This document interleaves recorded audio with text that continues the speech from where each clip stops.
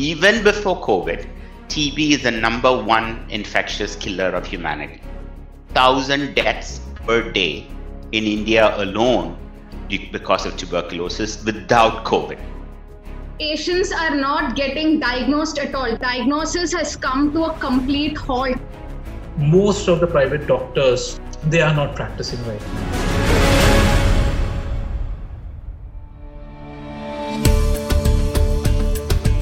Hello and welcome.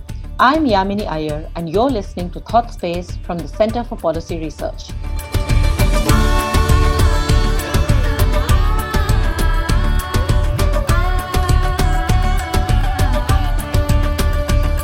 This is the second part of our 7th episode where we discuss the impact of the coronavirus pandemic on tuberculosis care in India. In part 1, our guests laid down the groundwork to help us understand just how prevalent TB is in India and the impact the lockdown has had on access and continuity of TB care. In this episode, we dive into what the government needs to do immediately during the lockdown and once it is lifted to help patients who are already on treatment and ensure that new patients continue to get diagnosed and treated. Once again, I'd like to welcome our guests, Madhukar Pai, Professor and Director of McGill Global Health Programs and International TB Center, who is at the forefront of a lot of TB research in India. Nandita Venkatesan, a journalist, TB survivor, and TB disability advocate. Dr. Sarthak Rastogi, consultant pulmonologist at the Holy Family Hospital in Mumbai. And my co-host for the episode, Dr. Jishnu Das, visiting fellow at the Center for Policy Research and professor at Georgetown University. So Madhu, let me begin with you once again. We heard from Sarthak in the previous episode that even the private healthcare system is not prioritizing TB at this point. You mentioned in your opening remarks that the public system and society at large have tended to ignore TB, potentially because this is a disease that tends to mostly impact the poor. But why is the private sector responding in this way?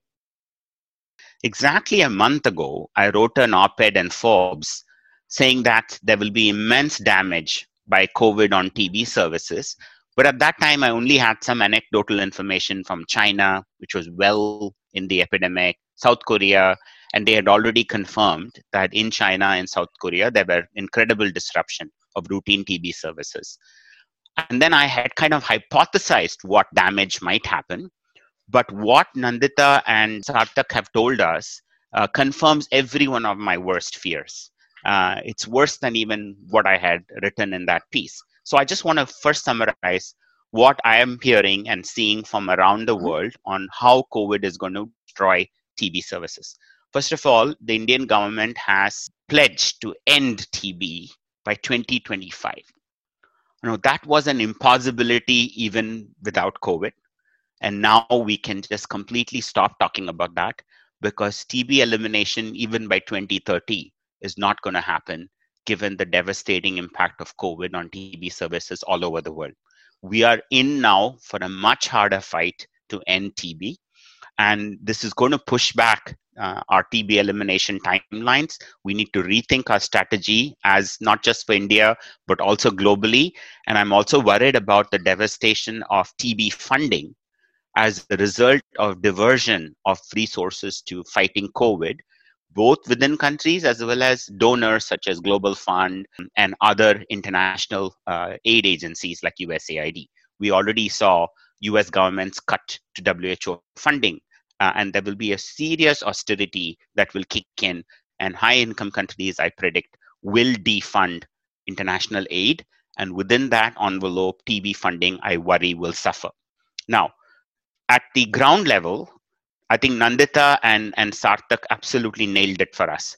Right now, new TB diagnosis and notifications are plummeting downwards. People with classic TB symptoms are sitting at home because they can't go out, or they're confusing their cough to have COVID rather than TB. They can't tell the difference between the two. And even if they went to seek care, there is no local GP available to see them. And they're scared of going to the public hospitals for the fear of contracting COVID or for the fear of getting labeled to have COVID. For whatever reason, new diagnosis of TB is plummeting downwards. Already there was some report of an 80% drop. These are early data, but an 80% drop in notification wouldn't shock me at all. And diagnostic laboratories are all being repurposed for COVID testing. So I think even basic sputum smear microscopy is not happening. And GeneXpert, which we have used for TB a lot, is at the risk of being taken over for running COVID cartridges. It is still in the making, but there is a cartridge on the same machine for SARS-CoV-2 as well as MTB. And some of us are anxious that the GeneXpert machine capacity will get redirected towards COVID and basic drug resistance testing using GeneXpert will drop. That is something we'll have to wait and watch. Now, the net result of all this is, I suspect there will be greater transmission within households because everybody is cooped up together with somebody who's coughing, with MDR, whatever. Intra-household transmission will go up exactly along the lines of what Sarthak said. Lots of people are stuck in close quarters. And then whenever ever this lockdown lifts, I suspect we see a huge surge in new patients seeking care because they've been waiting and waiting and waiting. And I suspect all this waiting will push them towards more severe forms of tuberculosis. It's fine if you seek early, but even without COVID, TB in India is diagnosed after a delay of 2 months. Tons of data, including the work that Jishnu and I have done using simulated patients. Even before COVID, a classic suspected TB rarely gets diagnosed the first time. And Sarthak just said it. They bounce between one provider to another provider to another provider before TB is diagnosed. And we've done the math to show that it can take up to 2 months. Now we are looking at maybe a 3, 4, 5 months diagnostic delay. If you add the lockdown period, and even after the lockdown lifts, people are all going to go rushing out to seek care and they're not going to get seen immediately. There will be a massive backlog and it might take weeks for the service to normalize. So we are now looking at very long diagnostic delay, increase in community transmission, because when the lockdown lifts, people are going to mix. And at that time, they're all going to have undiagnosed, presumably severe forms of smear positive TB. So it's not just intra-household. At that time, community transmission will also go up because everybody will be waiting to get diagnosed, and who knows how long that is going to take. And then the treatment interruption is absolutely on the mark, what Nandita and Sarthak just said. So let's say I was lucky enough to get, say, 2 months of medicines before the lockdown started. In fact, when we started locking down in Canada, I went and resupplied my prescription medicines because I was told, everybody said, stock up on your prescription medicines. Now, if you only got 1 month of anti-TB medicines, and then the lockdown is now approaching 1 month, what happens to your refill of the medicines? And if you cannot seek care, the clinic is shut, there is no way to get medicines, I predict a big slump in TB treatment adherence because of treatment interruptions. Now, every time you interrupt treatment, as a doctor like Sarthak will tell you, you increase the risk of a bad outcome, such as recurrence or even mortality. And every time you start and stop and start and stop, which is what might happen, you increase the risk of drug resistance. So a drug-sensitive TB could easily get pushed into becoming a drug-resistant TB because of interruptions in treatment. And then we also heard from Sarthak of all the TB patients that one is most worried about in this crisis. I think DRTB is the most vulnerable group. As it is, even without COVID, they only had a 1 in 5 chance of surviving this entire long cascade of care. They were very fragile to begin with. They have comorbidities, malnutrition, they might need injections, they have toxic side effects that normally need to get managed. Many of them may even require hospitalization, which is no longer available to them because hospitals are closed or taken over by COVID. That is the group where I fear an increase in TB mortality will be very easily visible in the coming months. Overall mortality for TB, I expect will increase this year alone in India. And I hope somebody will be measuring this because that is an important impact that we should be looking for. I wish we would do something to prevent it, but I have a bad feeling an increase in overall TB mortality in India, even in this calendar year, is a very real option. And then I just want to end with one more impact that we haven't spoken about at all. Now, we know India is the world's pharmacy, right? Anti-TB medicines are mostly manufactured in India, not just the standard INH, rifampicin, even bedaquiline is manufactured in India, okay?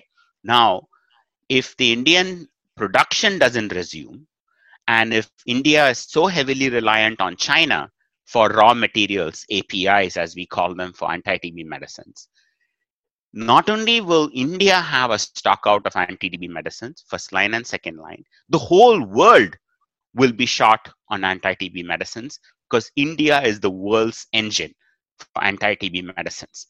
So I am already asking, how many months of ATT does India have in stock? What is the supply chain? Are the Lupins and the Ciplas and the Ranbaxys and all of these generics, are they manufacturing TB medicines, or have they been taken over to manufacture something else? When will they resume production? How many months of stock will we have for India and for the rest of the world? Because everybody is now running to manufacture chloroquine, right? It's just complete madness, and there is no rational thinking on what is important and what is not. So I'm worried about drug supply chain for TB domestically as well as internationally. And then of all the fragile drug supplies for TB, second line drugs was already worse to begin with. Nobody cares for second line drugs because they are a much smaller group. The market is seen as a weak one, and no industry really cared about second line medicines. Now with this crisis, they could easily focus on first line medicines as an important priority, but not second line medicines. And then who will pay the price? It's people with DRTB, right? And then childhood TB, forget it. I mean, even in the best of days, children with TB rarely got any attention within India and globally. And now you're going to have a whole bunch of children who've been stuck with their adults inside the house with undiagnosed TB. And then you're going to see a big jump in the number of children who are going to be falling sick with TB because children are stuck at home. They have not gone to school, and they have adults with cough who are undiagnosed. I don't even know what the consequences of this is, because even in the best of days, childhood TB is not easy to get diagnosed or treat. So these are the kinds of big anxieties that I have.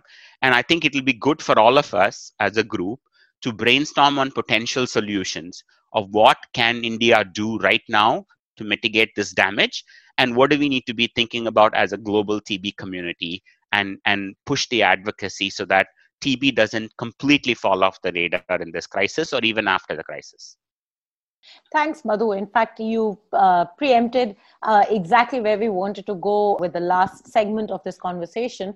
But before we go there, I just wanted to get you to reflect a little bit on why is it that the medical community and the policymaking community, in its very quick to the take, at least in India, reaction to responding to COVID-19, didn't adequately consider the question of what impact this will have on non-COVID diseases, and particularly on TB, given its high prevalence in India. And also to the question I posed to you a little while ago. So I get when public systems don't behave in a certain way because their incentive structures are different.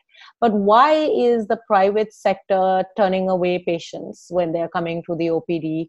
After all, patient means inevitably that some revenue will be generated and so on and so forth. So what's going on here? Is it stigma or is it something else? I just want for us to understand this a little better. I mean, let's be honest. It's not just TB, right? Every aspect of the Indian health system, even immunization, is not happening. Can you imagine if we had an outbreak of diphtheria or measles or resurgence of polio in India in the coming years? I mean, it's just staggering, right? And the fact that the lockdown was announced with not even time to prepare, not even time to buy groceries and stock up, not even time for the migrants to go back home, the kind of stuff that Jishnu has been writing about, just tells you that this wasn't really thoughtfully planned. It was just done. And now everybody is now dealing with the aftermath of this, and the extension of a lockdown is a whole another story. And I'd love to see a plan for resuming critical health services. And when will they come back online? Which ones will come back online first? What about moms who need to be delivered right now? I mean, there are even bigger concerns, in my opinion, right? I understand the importance of TB, but I can see spectacular, such concerns popping up everywhere. So India as a whole needs a plan for continuation of essential critical health services despite the lockdown or an extended lockdown, and TB should be listed as one among them. And I did see an Indian government document which explicitly talks about continuation of essential services. TB is mentioned, but I simply don't think enough thought and planning has gone into it. And I hope now is the right time to do it. Coming to private sector, we saw doctors getting harassed. We saw people's hands getting stamped that they have COVID or whatever. You see the anxiety, the trying to brand people or brand communities. There's all sorts of hysteria going on. So if I were a private provider, what would I do? I think it might be safer for me to be at home and look after my family. So we're all kind of contracting into our small units and trying to just stock up and ride this out. So I don't think we can really blame an individual private practitioner. That we need to protect them. We need to protect healthcare workers as our biggest resource and not punish them, throw them out of their homes. All sorts of nonsensical stuff is happening. And I think the government simply failed to ensure personal protection equipment, for example. Why would you expect doctors and nurses to risk their lives? And when the system doesn't take care of them? I mean, it's not enough to just clap for them and applaud them, but you got to do what is necessary. Pay them, give them their personal protection equipment necessary, make sure they're not stigmatized, make sure police doesn't beat them up when they go outside the house. That's the kind of thinking that I fear is missing. And I'd like to learn more from someone like Sarthak on what sorts of issues frontline healthcare workers are facing in this crisis. Great, Madhu. Thank you. And this is a good time to turn to solutions. Part of what we should be doing is brainstorming about what the solutions moving forward are. But, from the conversation, I would like us to think of solutions in three parts. One is what should be done during the lockdown. Then there's a second question about when things return to normal, whenever that is, there's going to be this huge surge in patients. How do we prepare for that? And then there's a third question, which is perhaps the whole, you and I have been working in Mumbai, Dr. Rastogi, Nandita, you're there. We know now that about 30% of patients in Mumbai are multi-drug resistant TB. This might change the entire composition of tuberculosis. So as you said, it might be a very long battle. On top of that, there is this entire issue of austerity and a lack of funding perhaps staring us in the face. That is a very grim outlook. But, part of what we are hoping to hear from you is how should that be managed? So let me turn to Nandita first and ask her what should we be doing at this stage to help patients who are already on treatment? I feel that government needs to collaborate more with non-governmental organizations.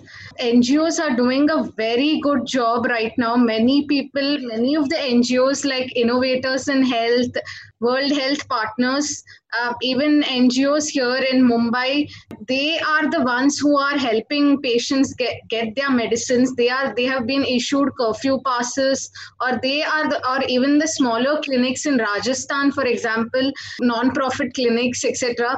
I feel that we need a more active engagement with NGOs, because even when I spoke to World Health Partners, they told me that they are doing everything they can to go and deliver the medicines. In fact, they have taken their own private car and their own private vehicles on their own to see to it that patients are delivered medicines on time.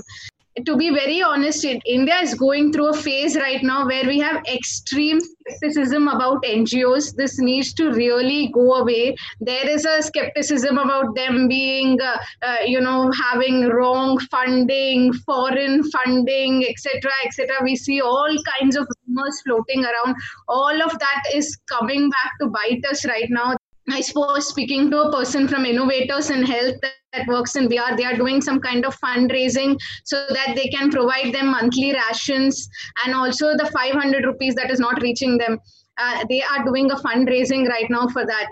I'm seeing fantastic work being done by some of the NGOs. I really think that we need to have a very active plan, because right now they are the ones who are working. A lot of citizens are stepping up. Despite funding constraints, they are working. I hope we get some kind of a roadmap or a guideline as to how they can even engage people like survivors, NGOs. We are there, we are cured, we are very much here. I'm doing as much as I can sitting, though because I have restrictions on travel, because I'm in a containment zone right now, so I cannot travel much. There's police protection here. Many buildings have been sealed off, so I cannot go out much. But I am doing as much as I can sitting at home. I am allaying fears of patients who are coming and literally crying to me, saying that I'm not getting my injections. I'm trying to contact other people, other contacts I know, and I'm trying to link them to people, to clinics. I speak to Dr. Sarthak. I speak to him, and I forward messages I get from patients to him, and I tell him that patients are telling that the clinics are shut, what must we do? And he gives me some kind of a feedback. So we need a lot more community engagement and a lot more engagement with non-governmental organizations. I believe they are doing a very, very good job right now, especially in terms of in terms of delivering medicines, or even in terms of helping patients, allaying the fears and telling them that we'll be fine, because situation is very bad. I'm not going to mince words. I'm just going to say that situation for drug-resistant tuberculosis is frightening right now. A person may end up, honestly, having gone through that grueling treatment myself, I know that a person may rather prefer to just end his life than go through this sheer uncertainty for 2-3 years of his life.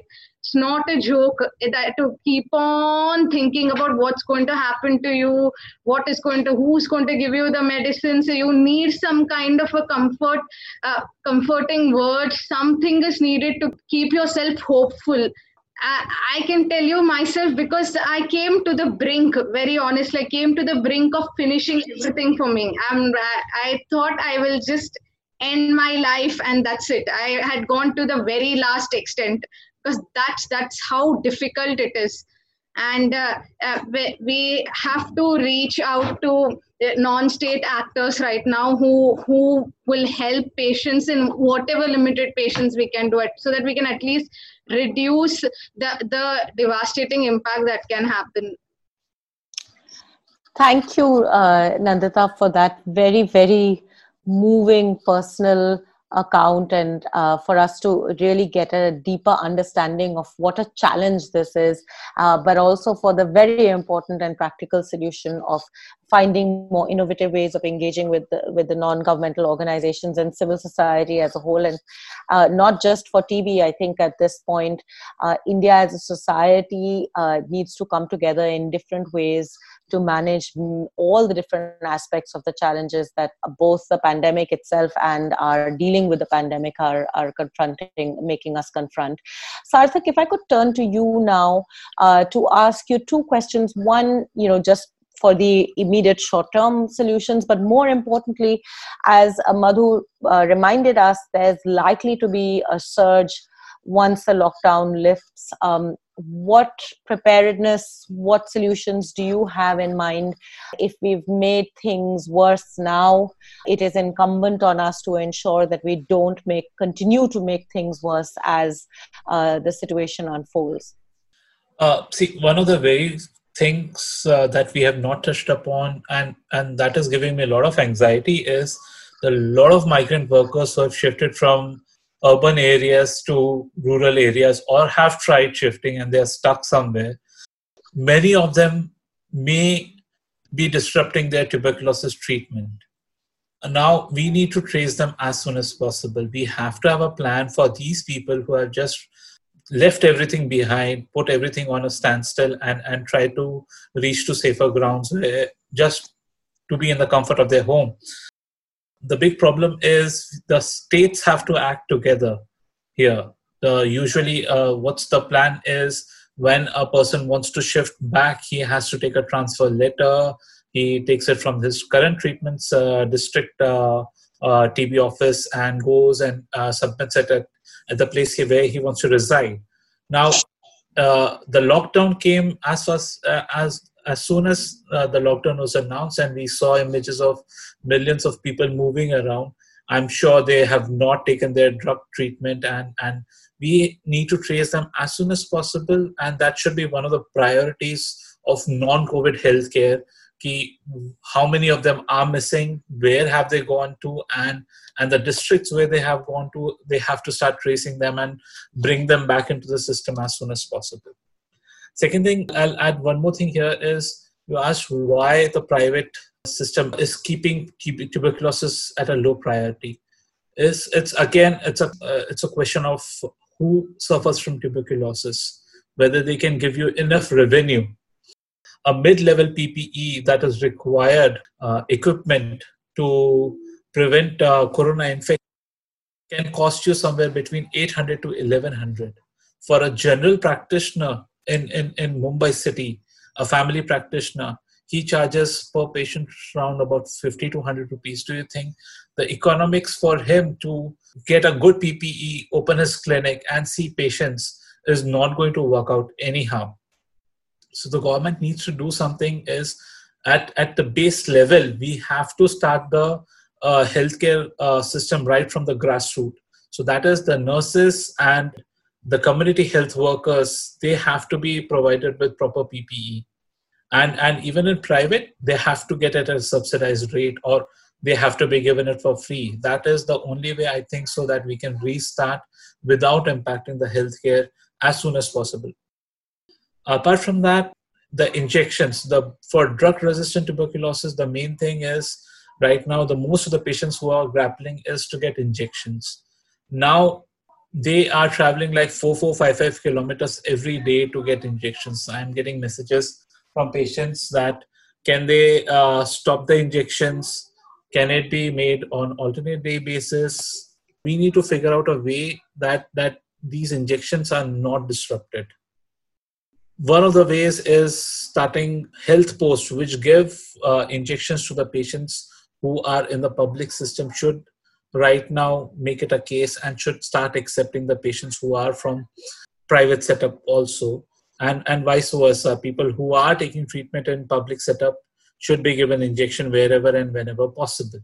So we have to work out on an equation where we can get through this, because the patients for injection, they have to travel 4 kilometers, 5 kilometers every day. Some point or the other, they are going to break down and they are going to stop the treatment altogether. There's a big cultural thing in India that injections or whatever is injectable is more potent. And for them, if injectable is not going in, they might just give up the treatment altogether. That is the big thing that we have to understand, and why the injections are the backbone of the treatment, not because they are one of the most effective drugs available.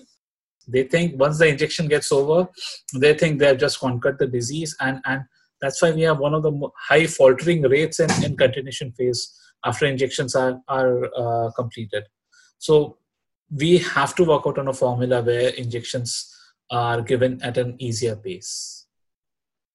Thank you. Thank you so much, Sarthak. I think you've raised some very, very important points, and especially the point about migrant workers.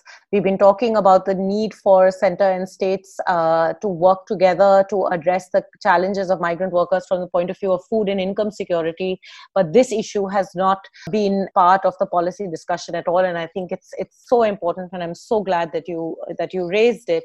Madhu, can I turn to you for the last word? I'm going to ask you to sort of very quickly summarize what I know are probably issues that we should discuss in multiple podcasts. But just to ask you to give a sort of overarching picture to the even how we should be, the framework in which we should be thinking about solutions going forward, and particularly what we need to do to prevent the next surge, which is something that I think we should really worry about now. So I think as many economists, including folks like you, have been talking about, I think the immediate need, I think, is to just prevent people from dying of hunger and starvation, right? So there's so many people right on the edge, not sure where the next meal is going to come from. I think addressing that catastrophe is probably the biggest priority, and many of them are the same groups where TB is very prevalent. In terms of immediate help we can give to TB patients, at a minimum, I would think those that are already known to have TB in the NICSHE database or on the government registers, it'll be really good if at least one phone call can be made to them, in as much as they have a phone number, to just check on them. What is happening to them? Have they received medicines? Are they out of medicines? And is there any way we can connect them to a private pharmacy in the neighborhood to make sure that they get a refill of the medicines?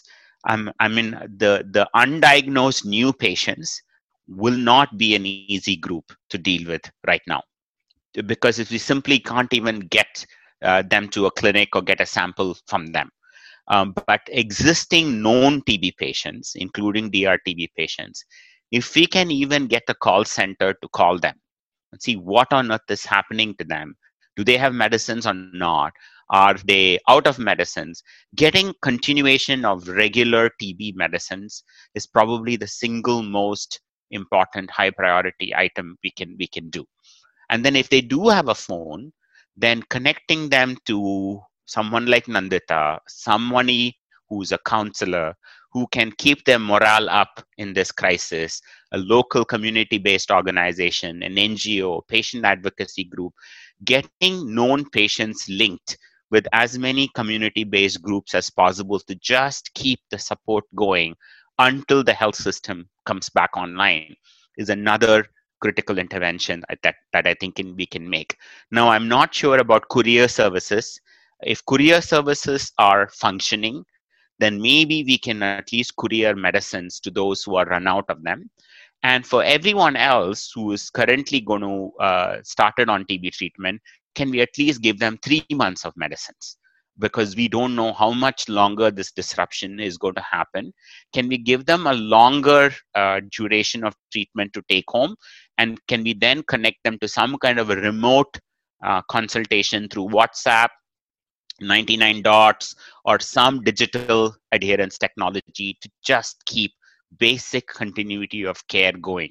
Now, the problem with this 3 months of medicines is what I had mentioned earlier. I don't know what the drug supply for the country is looking like.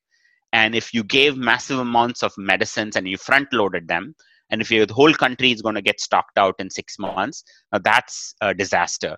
So I would love to know what the stock situation is. If the stock situation is good for India and globally, then giving more medicines to the patients and then linking them to an online WhatsApp type of follow-up with a peer counselor is probably the bare minimum we could all be doing. And I know doctors are helping patients on WhatsApp and all sorts of digital technologies right now. The whole world is doing that. So finding a way to switch consultations to teleconsultations in the immediate term is probably the best we can do at this point. And then securing and protecting India's anti-TB drug supply must absolutely be paramount.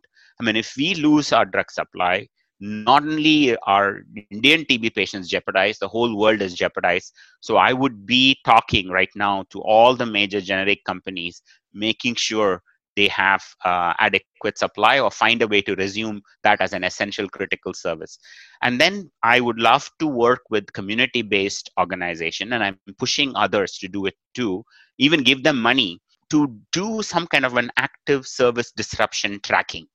crowdsource intelligence on which TB clinic is shut, which DOTS clinic is functioning, which one is out of medicines, which private practitioners are open, who are not, pharmacies are open, not open, some kind of a visual dashboard of disruptions for TB services that everybody can track. Because if we knew there was a disruption happening, then at least there is some hope of addressing it. Then we could call the Mumbai TB officer and say, okay, in Ward 16, your TB clinic has been shut for the last 2 weeks. What is going on, right? But right now, we don't have visibility beyond this anecdotal stuff that we are hearing from Nanditas and Sarthaks and what is appearing in the news media. There is no organized way of tracking service disruptions around TB. And if we can empower community-based groups to take this on as a full-time job almost for the next several months, and then maybe people like Jishnu and I could also think about sending standardized patients once the lockdown lifts as a way to check what is open, not open, what is working, not working, some way of collecting all that information.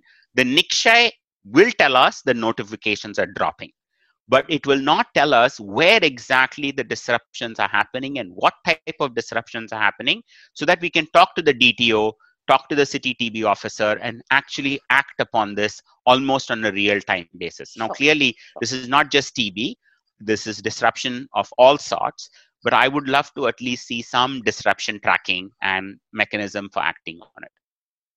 Thank you. Thank you so much, Madhu. Thank you so much, Nandita, Sarthak, for this very, very important conversation. I think we must recognize as a country and I think as a global community that COVID-19 not only places significant challenges on how countries are dealing with the disease itself and what impacts this is having on our social lives and our economic lives, but also put the spotlight back onto the impact that it's having on other health-related issues and on other disease management for other diseases, many of which tend to be in some ways far more killer than COVID is proving to be, at least in India thus far.